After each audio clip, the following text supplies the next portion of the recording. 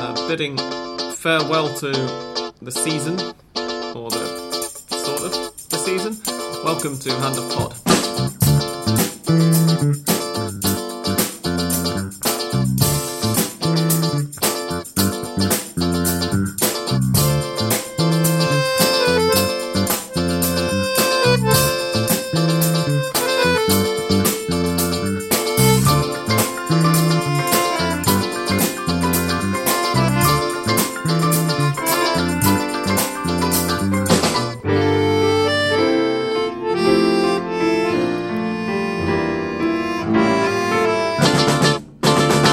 Ladies and gentlemen, boys and girls, welcome to episode 333 of Hand of Pod. We are halfway towards the devil's number.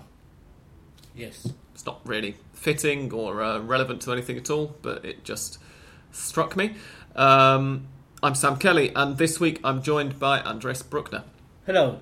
How are you doing, Andres? Fine, thanks. Good. We have one final round of Superliga action to review, and a Copa de la Superliga to tell you about as well. I think the main preview is going to be left for Hand of Pod Extra afterwards. Dan unfortunately couldn't be with us this week. The choice was either recording on Thursday evening with Dan or recording on Wednesday evening with Andres, and since the decision really fell down to whether I wanted to pay more attention to the River game, which is on Thursday night, or to the Huracan game, which is on right now, I decided to record this week, obviously aided by the fact that, in hindsight now, fortunately for the podcast, given these recording days, we were already able to review Racing's title win with Dan last week. And we hope, or at least I think you hope, the result is different than the other match you pay attention today. Yes, of course, yeah, being a Man United fan. But happy enough, reasonably. I mean, a 1-0 defeat was better than I was thinking it was going to be. Yes. So anyway, we are sponsored by Fanatiz, who allow you to watch the Superliga and the Copa Argentina, and also if you're in the United States, the Copa Libertadores and Sudamericana and loads of other stuff. But the Superliga and the Copa Argentina are available anywhere in the world outside Latin America. You can get 20% off your first 3 months with Fanatiz. All you have to do is go to fntz.co/HOP and then use the discount code HOPFZ. Regarding our sponsorship, by the way, I know what a few of you are going to be asking on Twitter when we put the episode up, so I'm going to head that off now. At the time of recording, they are still not 100% sure on their rights to the Copa de la Superliga, which kicks off this weekend. They are, when I spoke to them fairly recently, they were optimistic of being able to get something sorted for it. They're very much in discussions, but they're still not 100% on it just yet. So that hopefully answers any questions that some of you might have about that. Anyway, let's move on with the results from the weekend just gone. Remember, Racing had already won the league. Defensa y Justicia and Boca were competing for second place. River were, at the start of the weekend, all but guaranteed fourth place, but the Sudamericana places were very much up for grabs, as was that one remaining place from relegation, for safety spot, something like that. 3 relegation spots were up for grabs, or up to be avoided, let's say. San Martín de Tucumán 0, San Lorenzo 0 was the first result of the weekend. Gimnasia beat Colón 3-2 in a very entertaining game in La Plata. On Saturday, Banfield 1, Newell's Old Boys 1, Unión 0, Estudiantes 0, Vélez Sarsfield 4, Lanús 0 with a hat-trick from Agustín Bossat. Aldosivi 1, Boca Juniors 1 was the final game on Saturday. On Sunday, Huracan got a 2-0 win over Atlético Tucumán in Parque Patricios. Rosario Central 1, Independiente 2. And then we had those 4 relegation matches, and they went Patronato de Paraná 2, Argentinos Juniors 1, Belgrano 1, Godoy Cruz 0, River Plate 2, Tigre 3, San Martín de San Juan 2, Talleres de Córdoba 1. If you were listening carefully, and if you can remember who was in the relegation battle, then you will have realised, if you didn't already know, that all 4 of the relegation-threatened teams won their matches, which means, of course, that Patronato stay up, and that Tigre, San Martín de San Juan and Belgrano join San Martín de Tucumán in next season's B Nacional, second division. The other final game of the Superliga season was the big love-in between Racing and Defensa y Justicia, the top 2 clubs in the Superliga. Not the title playoff we were hoping for. It wasn't even Defensa y Justicia really playing for very much other than pride either, because the fact that the Boca Juniors had only drawn 1-1 with Aldosivi the previous evening meant that Defensa y Justicia were guaranteed second place. And it finished Racing 1, Defensa y Justicia 1. And more money, to get more money, because I don't really remember how much it is, but Superliga or the TV also rights owners pay more money, of course, depending on your position in which you end the Superliga. And finishing in the second place as runners-up means, of course, getting more money. Yeah, I think it's a matter of a few 100,000 pesos or something. I don't think it's anything earth-shattering. But of course, for a club Defensa y Justicia, I read that Boca wanted to finish in the second place because of that, of the money. If you're Boca and Defensa y Justicia is ahead of you, and perhaps you want to also be end in the second place because it's better for you being Boca, but. I think it's deserved for Defensa y Justicia to, if they weren't the champions, at least to get the second place. And there was something that had already been announced. The players of each team receiving the others. I'm going to interrupt you for a second, Andres, and I'm going to inform our listeners that I'm about to cut a little bit, because the cat has finally worked out how to get on top of the bookshelf, and if you can hear any tearing noise in the background, she's now trying to knock books off, so I'm going to try and get her down or put her off doing it. Okay, where were we? Sorry about that cut. It was urgent. It was a deserved second place for Defensa y Justicia, a deserved title for Racing as well, as we mentioned last week when they wrapped things up. Yes, and as I was saying that it was announced, it had been previously announced that the players of both teams will receive the others teams' players. Of course, all the positions were already set.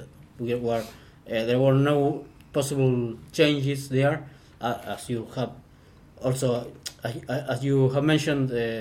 Even the Defensa y Justicia knew that they will be the second second place, were runners up. So it was all, even after that, it was also had more sense even to have not a friendly atmosphere, but to receive the other players and do what they usually do in Europe, not here. Yes, exactly. Yeah, but it would have been a lot more fun, obviously, if it had been a title decider. But yes, as it was good fun. Anyway, it was, and it looked like a good atmosphere as well in the Cilindro. Obviously, the main impacts that most of the matches have was on final positions this week. So, first of all, I'm going to correct something that I said last week. The table that I looked at last week while we were recording had, you might remember that San Lorenzo were docked 6 points for irregular payments or for paying with post-dated checks or something, their players. And that is a sort of delayed punishment until San Lorenzo's appeal runs out, or whatever, or is either rejected or approved. And so it was reported originally that was going to be handed down at the beginning of next season. The table that we were that I was looking at while we recorded last week said that San Lorenzo had 6 points dropped off. So I said on last week's podcast, they've had it knocked off already. The table that we were looking at last week was premature. San Lorenzo haven't yet been docked those points, and therefore do not finish bottom of the Superliga. They finish in 23rd place out of 26, which obviously is much more prestigious than bottom for a club of their size. They're a point ahead of Argentinos Juniors, who did finish bottom. So the standings from 1st to 26th, I'm not going to bother with point totals. I'm just going to tell you who finished where and who are the the teams in the Sudamericana and Libertadores and stuff are Racing, Defensa y Justicia, Boca, all into next year's Libertadores group stage on the back of their league campaigns. River in fourth, into next year's Libertadores third qualifying round, I think it is, isn't it? That the fourth team going to. And then the Sudamericana places, Atletico Tucumán in fifth, Vélez in sixth, Independiente in seventh, Unión in eighth, Tigre in ninth, but relegated means that Tigre don't go into the Copa Sudamericana. But sorry to interrupt you, but so go on. There's something strange there because they aren't awarded or they aren't allowed to play Copa Sudamericana because they are relegated to the National B. But if they win Copa Superliga, they will be able to play. I've seen it reported both ways. I think that they will be because it's a cup competition, so it's not subject to the same restrictions that league qualification normally is. And also, but the other thing is that if they say that the Copa de la Superliga winners can't qualify for the Libertadores or the Sudamericana, then you kind of think, well, what are the four relegated teams playing in that for? I mean, what's the motivation at all? Which is silly because I think, given Tigre's recent form, I think that they're potential winners of the Copa de la Superliga. I think there is a problem with the organization, of course, as always, between the Superliga and the other, of course, National B in this case, because National B is still being played.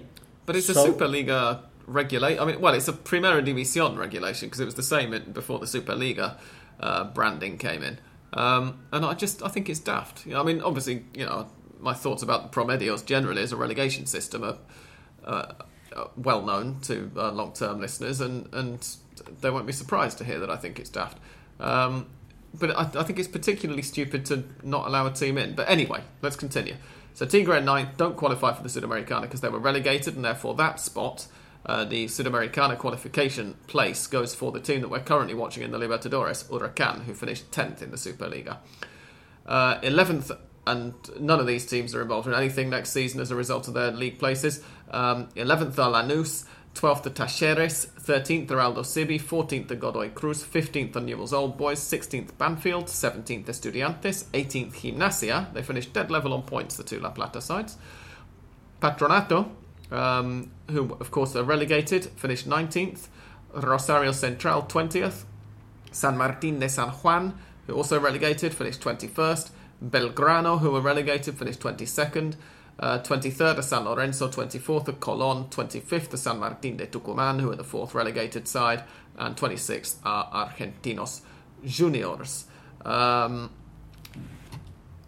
does that mean? Well, let's go through the matches from the weekend, I guess, and talk about how some of these teams' seasons have been. The big sort of four games really weren't the relegation fixtures because the Sudamericana qualification fixtures weren't all played at the same time. The relegation ones were. I assume you were as well, Andres, paying most attention to River against Tigre. That was the one I had on the television, and the main one that I had on the computer at the same time, because of course it's very difficult to do split screening and multiple screening when there are four games to watch. Yeah. You just don't really end up watching any of them. But I had the Patronato game on the computer, and had River Tigre on the TV and was flicking occasionally if I heard about a goal to one of the other games on the TV because it's much easier to flick between them on the TV than on the computer, of course. And the Patronato game was the one that was actually the most important.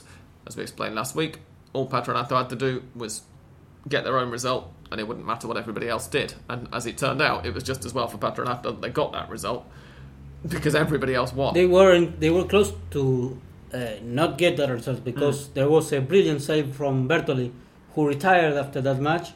Oh, did he? Yes. I hadn't heard that. 41 years old, but that save made the... Is he still only 41? I feel like he's been 41 for about 5 years now. I think he's 41.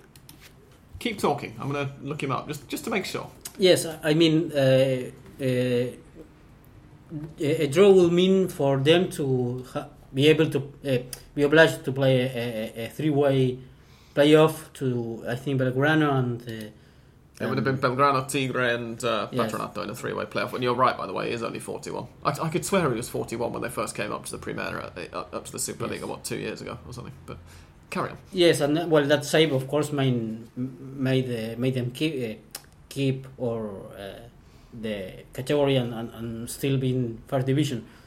So they will be playing Superliga next season. And yes, that was, I think, the most important point for that match. Argentinos, I think that they weren't playing for anything, at least for this season. Of course, they weren't relegated, but every point for them will be important for next season. Anyway, well, for Patronato, of course, was crucial, and they celebrated after the match. Yeah, Patronato's, I think it was the opening goal. Both of them were scored by Gabriel Carabajal. The opening one, yes, it was the opening one, because fortunately they've got it marked on here. The second one was a header. The opening one was a stunner from the very near to the corner of the penalty area. Yes, they were. I think there was a goal into the far top corner. It was beautiful. Yes, incredible goal. He, of course, shot that ball. I think Riquelme will say that he will try to do it again, and he won't make it. But the funny thing was that there was another Patronato player thrown in the pitch, and in the middle Carvajal scored that golazo, and so his teammate couldn't watch it. Yeah, they were also quite close together. It was a minute after, in the Monumental, Robert Rojas, who'd scored, I think, his first goal for River, to, at the time, make it appear that Tigre were in deeper trouble than ever. It was a very spirited performance, I thought, from Tigre. I wasn't surprised at all. I mean, you know, we said last week, I think we all agreed, that River would probably win the game, perhaps forgetting about the fact that it was falling right between two Libertadores matches for River, so it was by far the least important. And that but that wasn't to say that a draw or a Tigre victory was surprising, given, as I say, Tigre's fantastic form. And again, I hate to sound like a broken record, but it is one of the problems with the Argentine relegation system. Tigre, if Tigre had gone down at some point, then last season was the closest that they came to going down. If the Argentine relegation system was just league table, bottom four clubs go down, Tigre wouldn't have been relegated in any of the three championships for which they have been relegated on the Promedio table. And the fact that they have just finished ninth means, the point that I made on Twitter right after the game, that,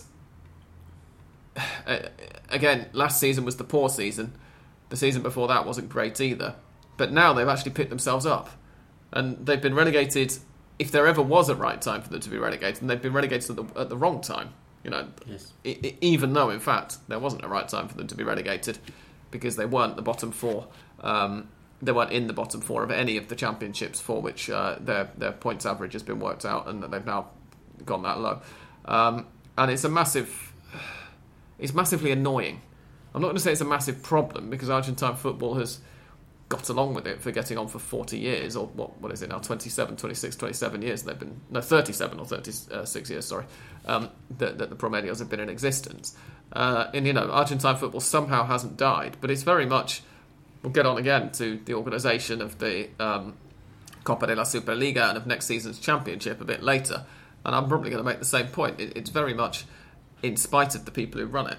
I think Yes. and it's getting increasingly. I'm finding it increasingly exasperating in the last couple of years. There is a category where there won't be any more Promedios in this Primera B Metropolitana. All right? of them. What I read was that from, I think it's either next season or the season after next, the Superliga is going to be the only division with Promedios. Ah, okay. I don't think they're going to exist in any of the other relegation. In any of the lower divisions.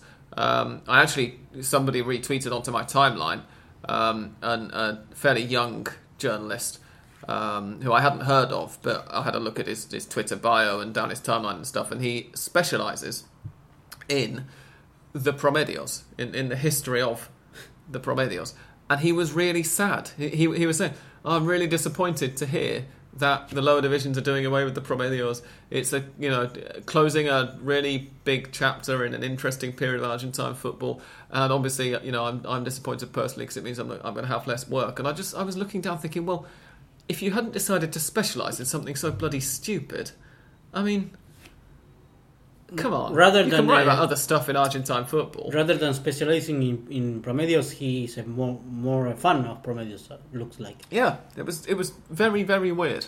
But there are people who like them. And as very long-term listeners will be aware, we on Hand of Pod are not among them, by and large. And things like this, of course, confirm that they are not the best solution for to decide the teams that are relegated. As Tigre finished playing, they won 6 out of 7 matches in the last time, or something like that. So Tigre's record now in their last few games is, let's just bring it up. This is where my internet always starts to hang, of course. That's really amazing. Tigre's record, Nestor Gorosito took charge for the 19th round onwards. And their record since then is 5 wins and 2 draws. And I think that they had a Copa Argentina game in there somewhere in the middle as well, which they possibly drew and went out on penalties or something like that. But in the league, 5 wins and 2 draws. The wins were against Rosario Central, Patronato, Vélez, Talleres, and of course River just this weekend. And the draws were against Unión and Racing. And it's just it's silly. I mean, yes. It's a very similar situation, really, albeit obviously much less cataclysmic, and we're all in much less of a state of shock than we were in 2011 when we gathered for the end of the league season episode. Of course, you weren't with us in 2011, Andres, but you know we were there. I remember with Seba, the big Racing fan, and he was in shock because he was like, I never thought I would see River relegated. It just doesn't feel like it's actually happened. And Tigre now, obviously it doesn't feel like, oh, we never thought we'd see Tigre relegated. I can't believe that this has happened. But in fact, the situations are very similar, because if I remember rightly, in the 2010-11 season, over the season-long table, which they compile, even though obviously it was 2 championships at the time, River finished 8th. And yet they still ended up going down. And again, just like Tigre this year, in the 3 seasons in which that average points, was calculated, River didn't actually finish in the bottom 4 at any point in that.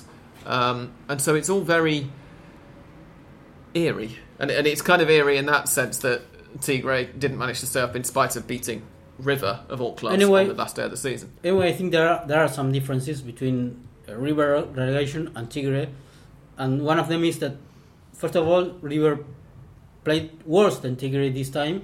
And they had a lot of opportunities. River had a lot of opportunities to get out of the relegation zone, and they couldn't.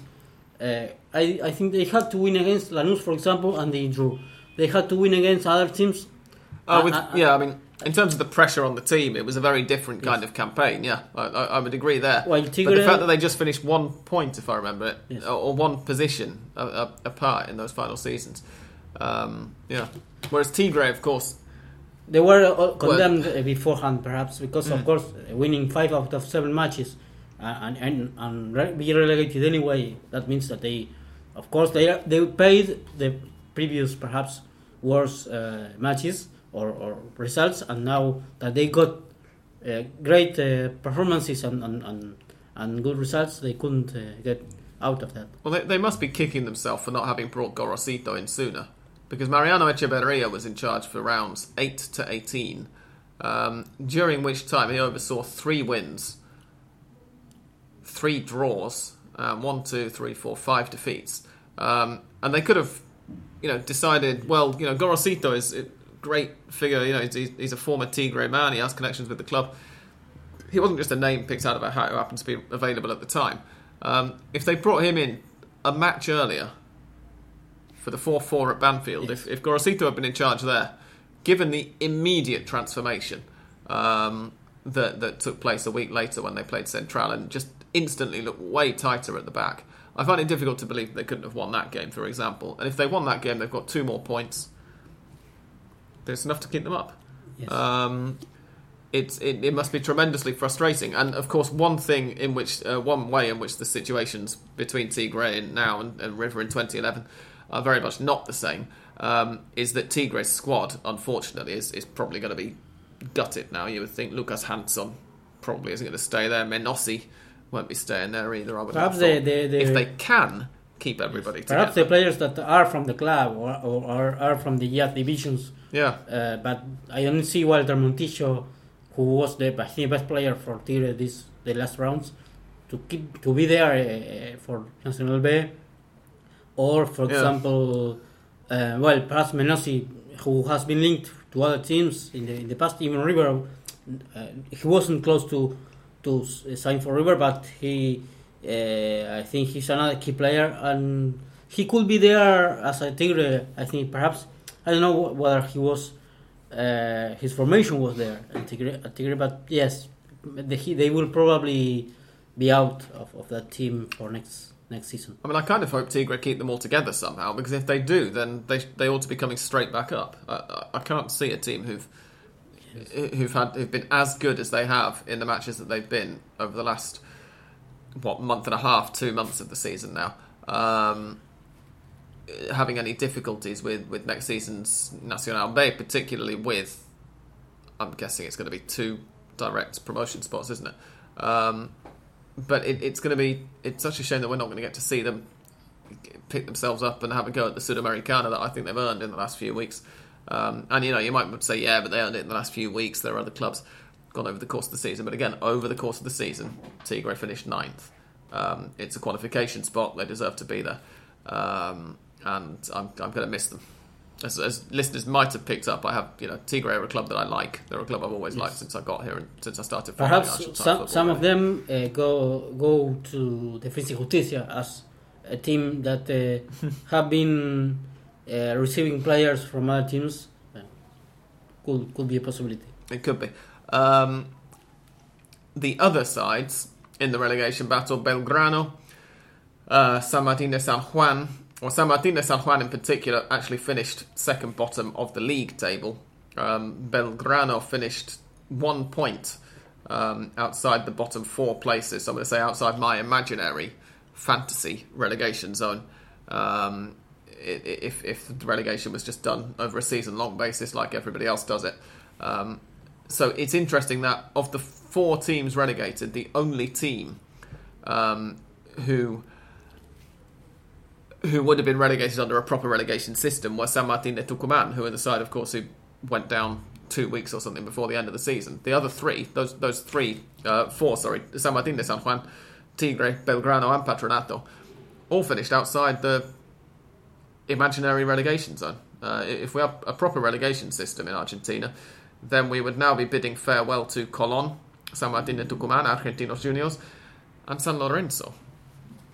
And the reason that I mention that is that the 3 sides I've just mentioned who are not San Martín de Tucumán are going to have some serious problems next season in the relegation, Lorenzo, which we will talk about after the half-time break. Yes, I think we will talk about it also later, about San Lorenzo's strange situation. Because Superliga, they are crap at Superliga, but very good at Copa Libertadores. Yeah, we will discuss the Libertadores a little bit more after the break as well. You know what I remembered yesterday, Andres, and in fact, I won't say I remembered it yesterday. I set an alarm on my phone way back when we did it at the beginning of the season to remind me yesterday, knowing that yesterday was going to be the day we recorded this episode, or the day before we recorded this episode, is that we made you and I, as it happens, because we both signed a bit of paper, made some predictions at the beginning of the season as to where we thought each club would end up in the league. And I'm going to go and pick up that bit of paper now. Okay. So we're going to just... It's interesting. How accurate do you think we were? Well, it's... I don't... I am not particularly accurate with these previews, so I think that I should have got the 10 or 20% of those. I think between the two of us, we did all right. I'm fairly pleased with it. Oh. So I divided the thing into kind of, rather than trying to predict exactly who was going to come out on top of the table and exactly who was going to finish second and so on, we sort of put it into who do we think the 3 main contenders are going to be for the championship, who do we think are going to be the 4th team going into the Libertadores, who are going to be in the Sudamericana qualification spots, who's going to be mid-table and who are going to be relegated. So for the champions, our championship contenders were Boca, favourites, and then with maybe Racing second and River third favourites. Which, bearing in mind that those three clubs all finished in the top four, Yes. fairly happy with. For the Libertadores, the fourth Libertadores spot, we went for Independiente to finish fourth. In the actual table, Independiente finished seventh, so that was a little bit of a wobble for us, maybe. This is the point now where we get interesting. In fifth place, or rather in the definitely qualifying, we thought at the beginning of the season for the Sudamericana next year, were Talleres, Banfield and Newell's. Of those three, Talleres were the only ones. In fact, Talleres didn't get there either. Talleres, I think, were the only ones who went into the final weekend of the season with a chance of it. Also, maybe qualifying for the Sudamericana, we had Huracan, who of course just scraped in thanks to Tigre getting relegated. Godoy Cruz, who were nowhere near. San Lorenzo, who finished third bottom of the table, so that wasn't very good for us. Vélez, who we were quite correct in saying. We did say they might finish further down, but we went for Vélez to significantly improve on last season, and they did. Estudiantes and Colón. I think of that lot, Vélez are the only even vaguely successful ones. We put them in around about 10th place, and as it was, they finished 6th. So well done, Vélez, for exceeding our expectations. Well done also Defensa y Justicia, who we had roughly in 12th place as well alongside Colón. So Defensa y Justicia finished 10 places higher than Hand of Pod predicted. The mid-table teams, we had Argentinos, who finished bottom. Unión, who finished... Where did they finish? 8th. So well done, Unión. Atlético Tucumán, who we said might finish further up the table as well. And as it was, they finished 5th, so very much higher up the table. Gimnasia finished pretty much mid-table, 18th, which in a 26-team league is kind of lower mid-table. Lanús, we had finishing mid-table. They were 11th, so higher than we thought, but just about mid-table-ish, just under the Sudamericana spots. And Central, who finished 20th, and who we had for 17th. And the relegation, we had a group of 6, and we said 4 of these will be relegated. Tigre, and I actually put an upward arrow next to them, which means probably they're going to finish higher up the table, but we thought they'd get relegated because, as we said at the beginning of the season, they had a very bad points average, and that was going to hamstring them. Aldosivi, San Martín de Tucumán, San Martín de San Juan, Patronato, and Belgrano. So the relegation battle, we got almost spot on, with the exception of Aldosivi, who had a really good start, if I remember correctly. So we could be specialists. Yeah, like the other journalists. Given what an unpredictable league it supposedly is, and it's something that I've certainly made a great thing of saying it's a very unpredictable league, I'm surprised by how many of those were within 2 or 3 positions in a league with 26 positions to pick from. I'm pretty happy with it. Yes, perhaps the most surprising, and it was a surprise not for us only, not only for us, for everyone, was the Defensa y Justicia brilliant campaign, finishing second, and when we previewed they will finish 12th. Yeah, around 12th we had them. Of course, that was at Becasese had just come back after the World Cup, and we didn't know whether he was going to, whether the second time round wasn't going to be as sweet or anything like that. And as it was, it very much was. We're going to take a break now. I'm going to refill our glasses. And when we come back, we will talk about the stuff that we mentioned. San Lorenzo, Huracan having a similar punishment to San Lorenzo handed down. And in a way, what happens next. As I said, the main preview of the Copa de la Superliga is going to be on Hand of Pod Extra for our Patreon supporters. But we are going to talk about next season a little bit in the second half. So don't go away.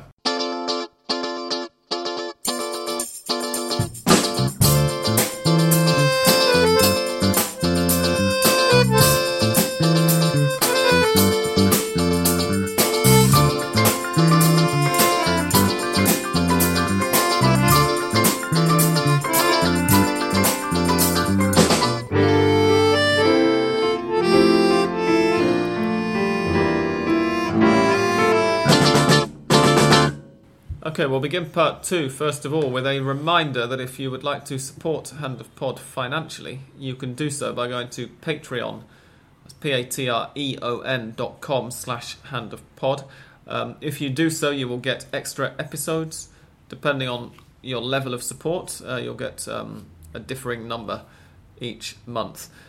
We have been funded by our Patreons, supported by them now for over a year. It's tremendously highly appreciated.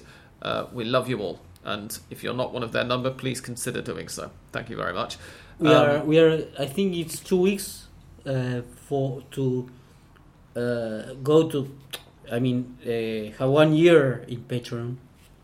So it's just under a year, is it? Yes, you're right. Of course it is. Yeah. Yes. I spent such a long time thinking about doing it from February. That's why I just said more than a year. But yes, just under a year. So we're coming up to the first anniversary. Yes, it was end of April. Yes, well remembered. The other thing to mention is the image of the round, and it's sponsored by Fanatis, who give you the best image of Argentine football to look at online. Go to fntz.co/HOP and use the discount code HOP/FZ to get 20% off your first 3 months with them. I feel a bit sorry here for Agustin Bossat, the youngster who scored a hat-trick for Vélez in their 4-0 win over Lanús, but I'm going to have to give it to Gabriel Carabajal and his celebrations after making it 2-0 to Patronato against Argentinos, given that those 2 goals, kept Patronato up ultimately. How did he celebrate? I couldn't catch it. I can't remember what the celebration was. It basically involved running over to the corner flag and being mobbed by all of his teammates, I think. And dance or something like that. But as I think that one deserves. The image that's stuck in my head from the game is that beautiful curling shot for the first goal, but that wasn't ultimately the one that sealed victory. We spent a fair bit of the first half of the podcast complaining about the relegation system, saying in particular that Tigre were hard done by. But Patronato's upturn in form, if less spectacular than Tigre's, has been notable enough to have kept them clear of relegation, both in the relegation system we've got and in the relegation system that we should have. So well done to them, and they're my nomination, at least, unless you have a better idea. I have 2 candidates. One is the player I mentioned before, Bertoli saving what was the relegation for Patronato, because the second goal for Argentinos and the draw will mean, as I said, for them to play a 3-way playoff with Tigre and Belgrano. Mm-hmm. That is one, and the other one was also mentioned by myself. The greeting from Defensa y Justicia players to the Racing players, and the other way also. I am not decided, because of course one has to do with more with the play itself, and the other one has to do with more ceremony, something that has to do with more something unusual in Argentina. But those are for me the images. I just thought I might start putting these on Twitter. Maybe we should do a listener poll for our Twitter followers. Could be. And find out. So let's say, I'll stick it up on Twitter when we next get a break in recording. And the poll is going to be either Patronato's celebrations at staying up, to combine our 2 suggestions from that match, or Racing and Defensa y Justicia both giving each other the guard of honour onto the pitch. And go to twitter.com/handofpod and you can vote in that poll. Now, next season, because one Superliga season is over, in spite of the fact that we're only a week and a half into April, and next season has just a few hours before we started recording been, they've confirmed what it's going to look like, and it's going to look pretty ridiculous. In short, we are going to have 24 teams in next year's Superliga, because there are 4 teams relegated and 2 coming up. We don't, of course, yet know who the 2 coming up are, because the B Nacional season, the second division, is still some way away from finishing. At the moment, they are 23 or 22 rounds in. 1 or 2 teams have played 23 matches. Of 25, so they're still 3 weeks away. It's going to finish late April, very early May, rather than now. So we don't know who it's going to be. Sarmiento and Arsenal de Sarandí are both deadlocked at the very top. Nueva Chicago are 4 points behind them. Platense are 4 points behind Nueva Chicago. So realistically, it is probably one of those top three, Sarmiento, Arsenal or Chicago. But Platense and Central Córdoba de Santiago del Estero and Gimnasia de Mendoza, who are all on 35 points, could also get it. But anyway, next season's Superliga, as we say, 24 teams, is going to begin in July, quite soon after the Copa America finishes, and it's going to run until December, and it's going to be short championship style. So in other words, it's going to be the same format that we had just now in the Superliga, which for some reason people didn't call short championship because it went on an extra month. Yes. I mean, it's 2 rounds longer. It's still a short championship, as I made the point quite forcefully to some people on Twitter who kept calling it a long tournament. It's going to finish in December. It's going to crown the only league champions. I'm going to stress this now because it's about to get very confusing. The only league champions of next season are going to be crowned in December this year. And then from February or January or February. Hang on, we've got the link here. What does it say? January or February? I think it was January. It's going to be... There's the trophy. It doesn't actually say. Basically, in the first half of next year, there is going to be another Copa de la Superliga. If you're one of our Patreon supporters, then you'll be able to hear Andres and me previewing this year's Copa de la Superliga, which is kicking off on Friday, by going to patreon.com/handofpod. But essentially, it's an extra tournament which is there to help the television people continue to take money off us for the next 2 months, even though there's not any league football still to be played from the top flight. It's going to be 2 legs. I'll give you the format for this season's one now. This season, the bottom 20 teams in the Superliga, including the relegated sides, go into, first of all, this weekend and next weekend, 2-legged ties.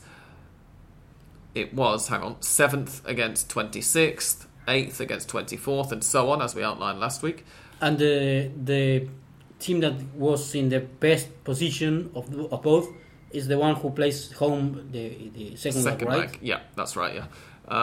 So, for instance, the one that I can remember, purely because it's the first match on Friday, is Colón versus Tigre. And then Tigre versus Colón will be a week later. The 10 winners of those 2-legged ties, which will not include away goals and will go straight to penalties if they finish level on aggregate, will then go into the last 16, and the draw has already been made. I've not got it up on the screen, but we already know, like, the winners of this tie are going to play River, the winners of this tie are going to play Atletico Tucumán, or for the top 6 clubs in the league, to get the last 16. And then it's double-legged with the same rules that I just mentioned: no away goals, straight to penalties if it's a draw, up until the semi-finals, and then the final is going to be 1 match in a neutral stadium with extra time if it's a draw still, and penalties if it's a draw after that. Next year, however, everything changes. Do we remember the 2016, I think it was, Primera, that Lanús won against San Lorenzo in the final? You remember it, don't you, Andres? Yes, I do. Good. That was it 2016? Yes, of course it was. Yeah, it was the 2016 Transición, wasn't it? The Transitional Championship. Next year, the Copa de la Superliga is going to look very similar indeed to that. It's going to be 2 groups of, whereas that championship was 15 teams each, because there were 15. Was it 15 or 14? Were there 30 or 28 sides in the Primera that season? I can't remember. Anyway, that championship was more. I think it was 15 each. Followed by semi-finals and a final. The Copa de la Superliga next year, which again, just like this year's Copa de la Superliga, is a cup competition, not a league competition. It won't be, at least the AFA have said so far, that it's not going to be recognised as a league championship in the AFA's history books. But it's going to look almost identical. It will be 2 groups of 12 teams each, obviously, because if you divide 24 by 12, then by 2, then you get 12. Followed by semi-finals and a final to decide the winner. Just like this year, the winners will get a place in the following year's Libertadores, and the runners-up, the losers of the final, will get a place in the following year's Copa Sudamericana. But the really stupid thing...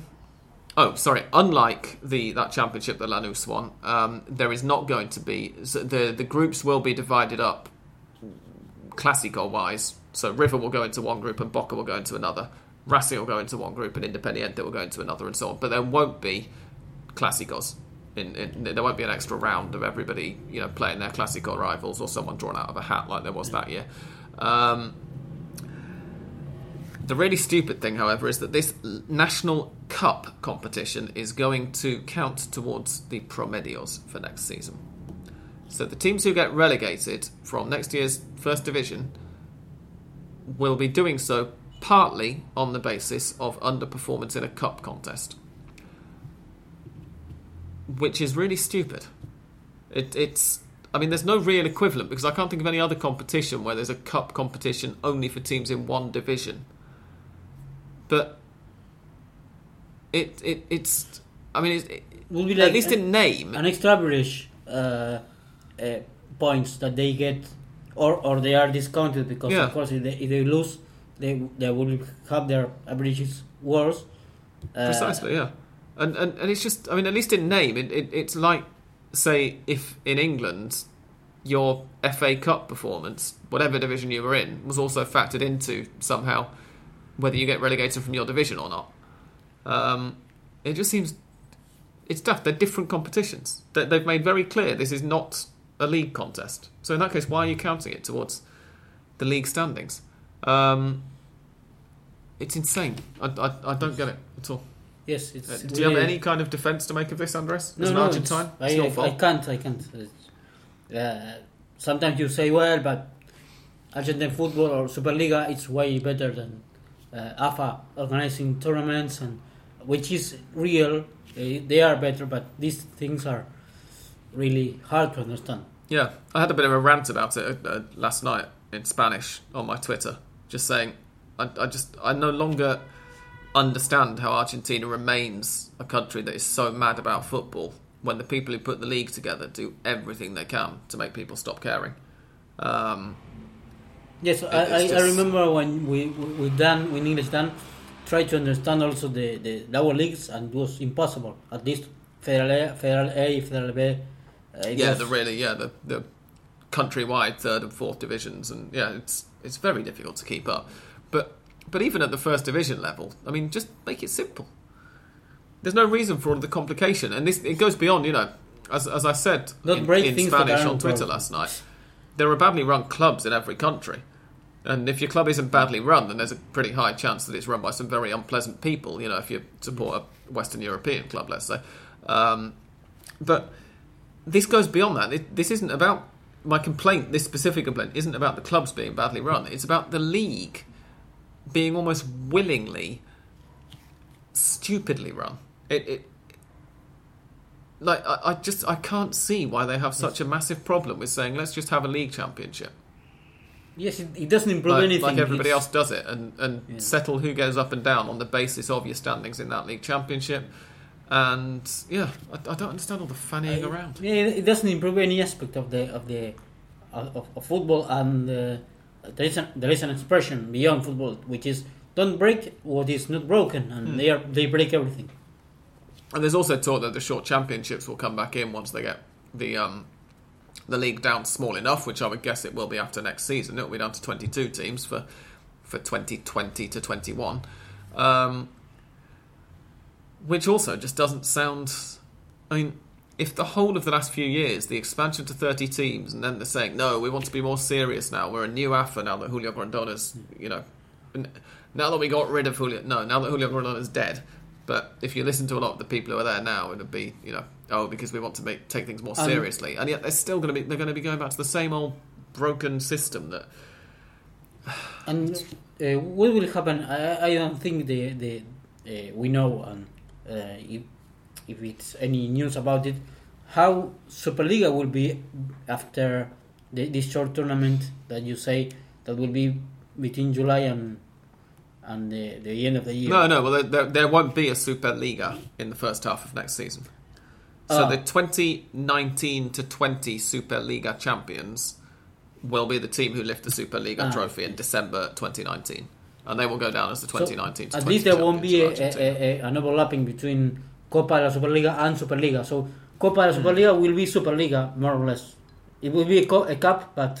Well, it will replace the top flight, but there won't be a top division of Argentine football, except that, of course, the relegation places are going to be decided on that basis. But again, you know, this is why that distinction's important. The AFA have made clear that it won't be a league competition. That whoever wins next year's Copa de la Superliga don't get to call themselves champions of Argentina in the way that Lanús did for winning an identically structured competition a few years ago. Anyway, on that note, let's move on to listeners' questions. We have had, I think, only a few, but we'll see. Here we go. These are all days ago. Okay, I've scrolled down far too far already. I've got a new mouse and the scrolling wheel's much more rapid. Little Bird says, would you say that the Copa de la Superliga is likely to have a lot of upsets considering the clubs that are qualified for the Libertadores already and or are playing the current one may not take it that seriously, such as the Copa Argentina's early rounds? I think that the ones that won't take it seriously are the teams relegated. Well, they... Yeah. Of course, I mean, again, it depends on what the final judgment is as to whether they'll be allowed in, doesn't it? Should they get to the final and qualify for something? Yes. I think that by and large, most of the ones, particularly the big clubs who have already qualified, and obviously, I mean the big five, and four of the big five have qualified for something already via the Superliga. Racing, Boca, and River in that order are all in next year's Libertadores, and Independiente are in next year's Sudamericana. They are, aren't they? They're in next year's Sudamericana. Yeah? Yes, I think yes. Let's go back here.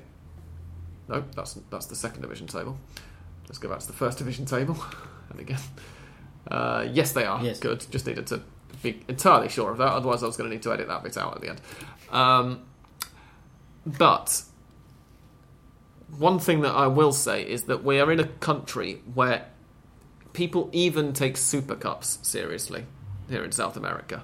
Like, there doesn't really seem to be very much division between people going, oh, this is a major trophy and that's a minor trophy or anything. Here, I mean, at least at the River Boca level, when they're playing each other, everything, even if it's the Argentine Super Cup, is a major trophy. I find it very telling that Little Bird in his tweet actually makes a joke. He's put Copa de la Carabao and crossed out Carabao and put Superliga in its place. Because again, one of the things that I find quite difficult sometimes to explain to people on the very rare occasions that I find myself watching an English football match in a bar here is that the League Cup isn't a major competition in England. Or at least I know that people take it as one now, maybe, some of them. But when I was a teenager, when I was getting into football, the League Cup was... I couldn't tell you who won it in a certain year. Certainly not in the same way that I could tell you about the FA Cup. And so it's quite amusing when Argentine commentators go on about the importance of winning the League Cup. Perhaps it will be important whether River and Boca, well, in this case Boca is qualified to the Copa Libertadores group stage and River to the playoff or the previous phase, because Copa Argentina 2017 was the one that River won, and that's why they qualified to the Copa Libertadores of last year. Yes. In that case, will make sense because, for example, for River and Boca to name the two most important teams weren't qualified to the Copa Libertadores, and they will have the Copa de la Superliga as an opportunity to reach Libertadores. Yeah. In that case, that will make exactly. Yes, I mean, I think that's what Little Bird is getting at. Like, he's clubs who aren't qualified already for that competition are going to take it seriously. But I think that the clubs who are qualified already are going to take it reasonably seriously, partly because it's competitive football and keeps the players in shape, and partly because it's a title. And as I say, I think Argentine fans and teams, to me, that just seem to take everything seriously. Plus, it's a knockout competition, so maybe the fact that River don't give a shit about the league isn't going to matter so much for this one. Maybe they'll put some effort in because it's knockout. but we will see. I don't think it deserves to be taken that seriously. I think that the Superliga also suspect it doesn't deserve to be taken that seriously, and that's why they've given it a Libertadores and a Sudamericana qualifying spot. And I very, very much hope that the final ends up being Tigre versus one of the other relegated sides, so that they have some serious question asking to do about whether they let those teams into the relevant competitions or not. Jamie says, in light of the news yesterday, or was it earlier this morning, that Lionel Scaloni got knocked off his bicycle and had his face all broken up. Apparently, this happened not here in Argentina, but in Mallorca, which is where Scaloni lives. I found out about this thanks to the fact that he got knocked off his bike. So Jamie's question is, so Scaloni lives in Mallorca and not Argentina? Is this as big a deal as people are making out? It makes no sense to live in Europe if he wants to watch his best players regularly, as that's where they all are. And in Argentina, and Argentina hardly ever play in Argentina these days anyway. I made the joke to Peter on Twitter that it seemed a bit extreme even by Porteño standards as a way of getting him out of the job, trying to run him over with a car. But, I mean, yes, I didn't realise anybody was making a big deal out of it, actually. I just assumed that I was the last person to find out, and then it turns out that lots of other people did. There will be people criticising or protesting because Scaloni lives in Mallorca, not here. But it will be really, really absurd. But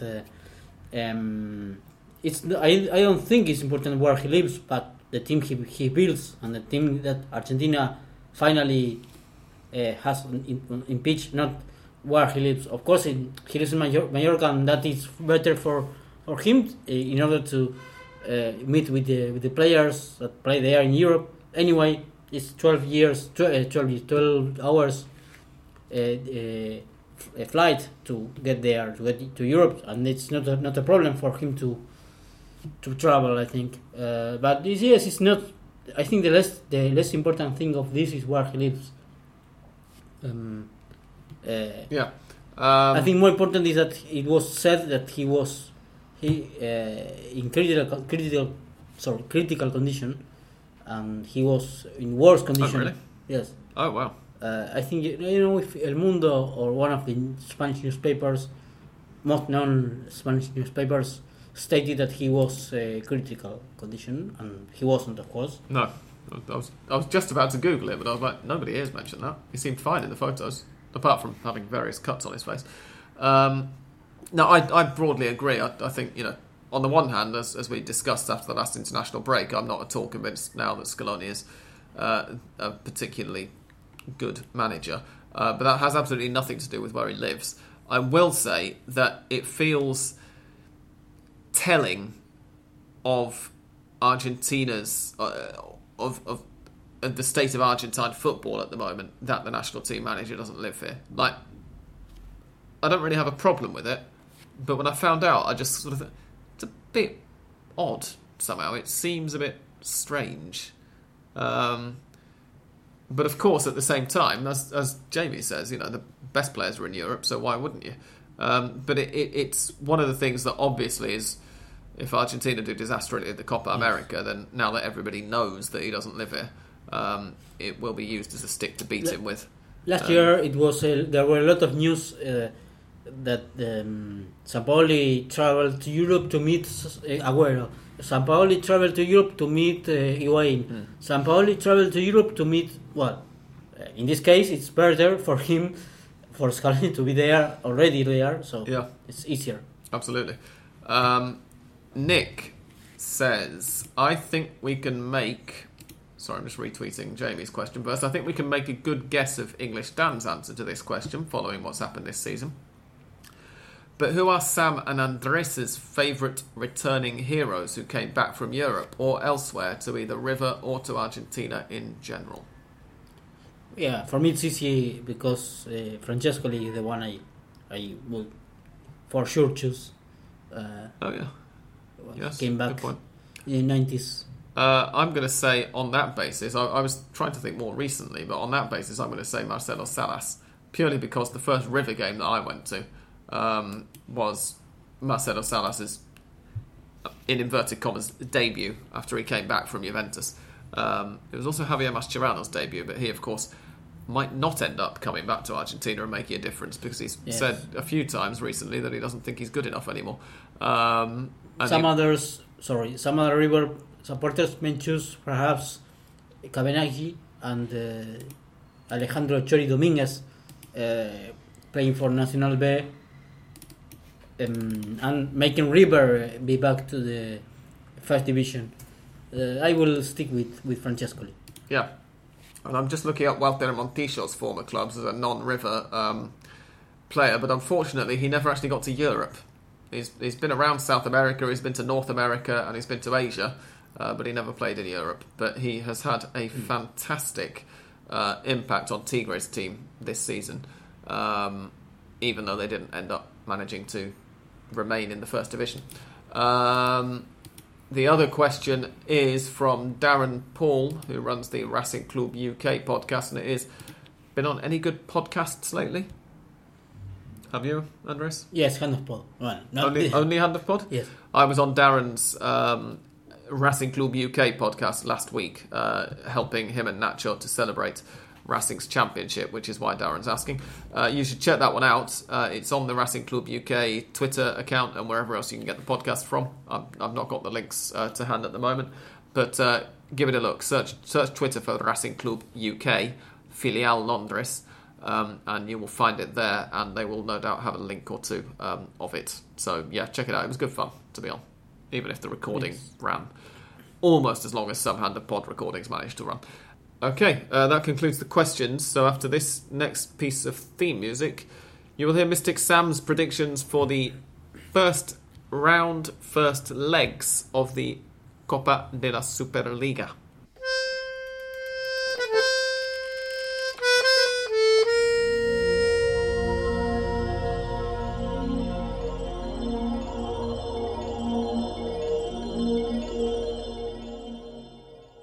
Here we go, the Copa de la Superliga, the competition everyone's talking about, and that is a very prestigious and serious cup, he says with tongue-in-cheek. The first legs, I think, are going to go like this. Colón versus Tigre, I think is a Tigre win. Gimnasia versus Newell's, I'm going for Newell's to win that one. The winner of that tie, by the way, played Defensa y Justicia in the second round. San Martín de San Juan versus Talleres, I think will be a draw. The winners of that tie play Atlético Tucumán in the next round. Belgrano versus Lanús for the right to play Vélez, I think is going to be a Lanús win. San Martín de Tucumán versus Unión, I think is an Unión win. Estudiantes versus Banfield for the right to play the champions Racing in the second round, I think is going to be a draw. San Lorenzo versus Huracán, the Clásico, thanks to the fact that neither of them have been docked 6 points yet. Otherwise, the standings would of course have been very different. San Lorenzo versus Huracán, I'm going to go for San Lorenzo to edge that first leg. Argentinos versus Independiente, I'm going for, I think, a draw in the first leg. Patronato versus Godoy Cruz, the winners of this one will play Boca. I think that Patronato will win the first leg of that. And Rosario Central versus Aldosivi for the right to play River in the next round, I think is probably a Central win. That's one of the more closely fought ones, actually, I think. Of course it is, because Central finished one position below Aldosivi in the league, which is why those ties are. I think they did anyway, right? I've gone out of the league table already. But yeah, something like that. Let's see. Central finished. Oh no, they finished way below Aldosivi of that. But anyway, I'm going to go for a draw. Yes. There we go. Are there any of those ties that you actually think are interesting, Andres, leaving aside the fact that the Copa Argentina as a whole is a bit of a... Sorry, the Copa de la Superliga as a whole is a bit of a joke competition? Well, I think it's interesting, but the news or the modifications for next season is really difficult or hard to understand and hilarious. But I think this is like more or less a continuation or following of the actual Superliga. Yeah. So it's of course in a way it has to do with the needs of the broadcaster or the owners or the right owners to continue offering football for the subscribers to pay. Yes, exactly. I mean, I think in terms of the fixture, obviously San Lorenzo Huracan as a Clásico is the one that stands out, and I think that not having any of the top six involved, it does make this first round look a little bit less enticing, let's say. But I think Colón Tigre could be interesting. Tigre again in fantastic form at the moment. San Lorenzo Huracan, obviously. And potentially, Argentinos versus Independiente. Basically, the sides of either the Clásico, San Lorenzo Huracan, or the ties involving decent clubs. Those are the ones. Yes. For a fuller preview, though, of the Copa de la Superliga as a whole, you'll have to go over to Hand of Pod Extra if you're a Patreon subscriber. Thank you very much again to our Patreon subscribers. If you're not yet one, then you can become one on patreon.com/handofpod. In the meantime, thanks very much for listening for another week. We will talk to you, I guess, probably next week. Yes. Maybe in 2 weeks, but I think probably next week. We're going to have 10 matches to review and 10 matches to preview for the second leg of the same ties. So see you again then. Goodbye now from Andres. Thank you. Goodbye. And from me, thank you and goodbye.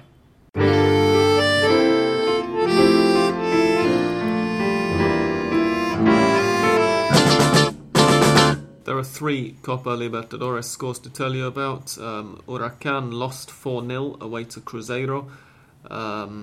Boca Juniors have just beaten Jorge Wilstermann by the same scoreline, 4-0 in the Bombonera.